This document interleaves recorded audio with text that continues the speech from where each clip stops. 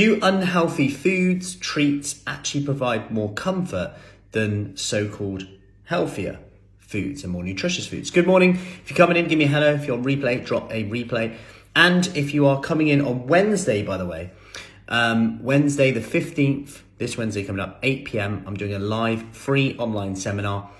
What the research suggests about premenopause, perimenopause, menopause, postmenopause, exercise and nutrition for this. So very non-biased, what the research shows, and hopefully you can take something away. If you want to come in on that, comment below with seminar, and I'll send you the details on it. And on the topic of that, cravings come up, comfort eating, there's often come up around that. And there was a recent study, and they looked at in the moment happiness and response to different foods. Like, you could hypothesize that there might be a difference between happiness in the moment between like sweets and vegetables, for example.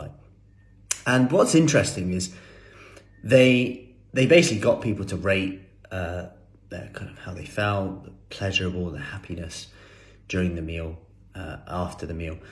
And what they found was really interesting, that there was actually no difference between so-called unhealthy foods and healthy foods.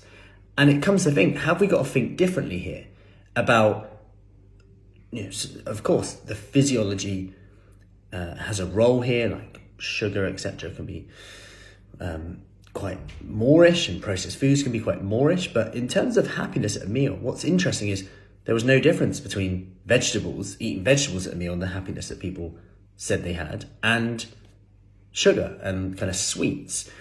Dairy was a close behind, bread was in there as well. And it's quite interesting that vegetables provided that. And have we got to think differently about this? And even when we say, oh yeah, I just deserve a treat, oh that will make me feel better, I had that to make me feel better.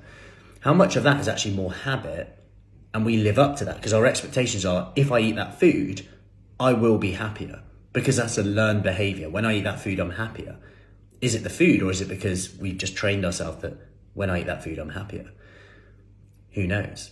But it definitely seems like, whether that's a physiological benefit of eating vegetables at that time, or psychological, like we feel good, we feel, we're nourishing our body, who knows?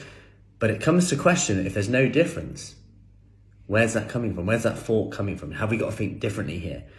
Not just from a physiological point of view of what the nutrients do to us, but also the psychological as well. So I hope that helps today.